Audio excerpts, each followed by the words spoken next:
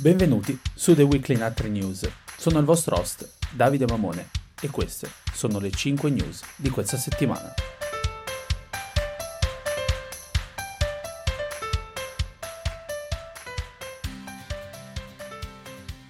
$20,5 milioni di americani hanno perso il lavoro nel solo mese di aprile e il tasso di disoccupazione spicca al 14,7%, è il peggior dato dalla Grande Depressione.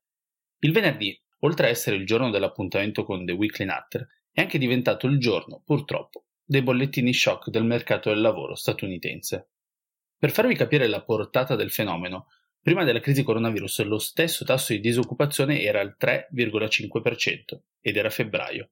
Gli USA arrivavano da più di 110 mesi consecutivi in cui i posti di lavoro erano costantemente aumentati. Nel dramma della brutta notizia, però, ne va data una quasi positiva. Molti di questi disoccupati hanno detto di non essere stati licenziati, ma di essere stati messi in furlough, che è una forma di sospensione, di congelamento dell'occupazione, molto utilizzata negli USA.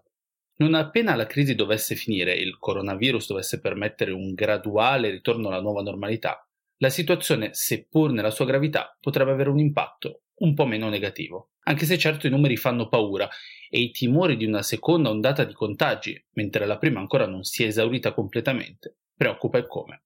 A proposito di impatto negativo, c'è chi alla fine della quarantena proprio non riesce ad aspettarla e per passare il tempo ha pianificato delle feste. È successo nello stato di Washington, nella costa ovest d'America, dove sono stati riportati dalle autorità dei report sull'organizzazione di serate, che in un primo momento si pensava fossero organizzate ad hoc per prendere intenzionalmente il virus e raggiungere così l'immunità. Queste feste sono state chiamate ben presto Coronavirus Party dai media americani e di queste feste in effetti ne abbiamo sentito davvero parlare già nelle scorse settimane, una volta in Kentucky a fine marzo e una volta in New Jersey nel mese di aprile. In questo caso però, nel caso di Washington State, non sembrava si trattasse alla fine di feste organizzate con l'obiettivo di contagiarsi. La contea, infatti, quella che aveva pubblicato il primo reclamo lanciando l'allarme, ha fatto un passo indietro 24 ore fa, dicendo che non era l'immunità l'obiettivo delle serate. È stata una semplice ragazzata, ma tanto è bastato per divulgare la notizia.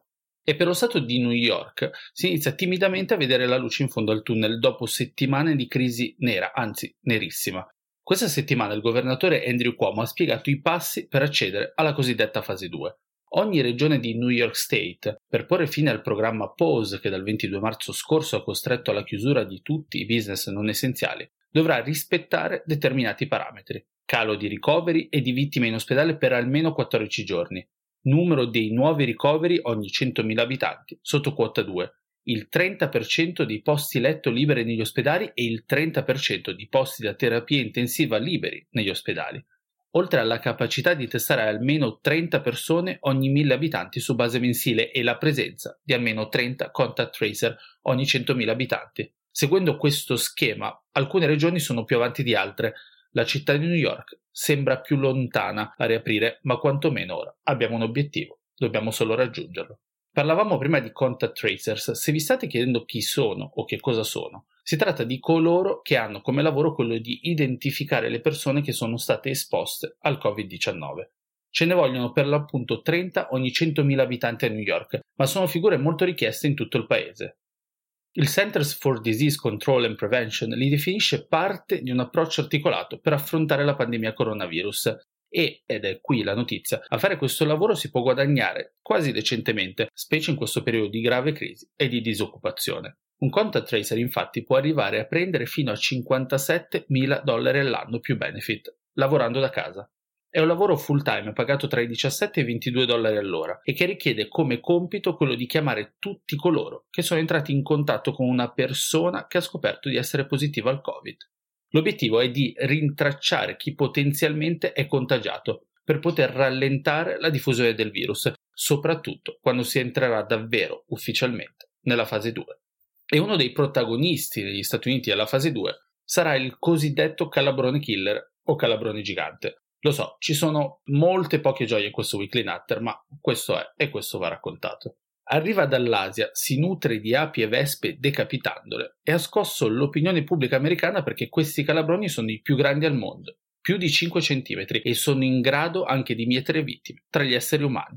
Da Washington State, dove si sono intravisti i primi esemplari di calabroni che in genere si trovano solo in Asia, l'entomola Susan Kobe li ha descritti come una specie di mostro da cartone animato con il muso giallo-arancio. E sul web sono letteralmente sempre di più i video che lo ritraggono, in tutta la sua bruttezza. Tra i più virali c'è un uomo che si fa pungere apposta per far vedere gli effetti della puntura sulla sua pelle, uno stormo di api che prepara una trappola al calabrone per ucciderlo, e ultimo, ma non meno importante, un vero e proprio corpo a corpo con una mantide religiosa.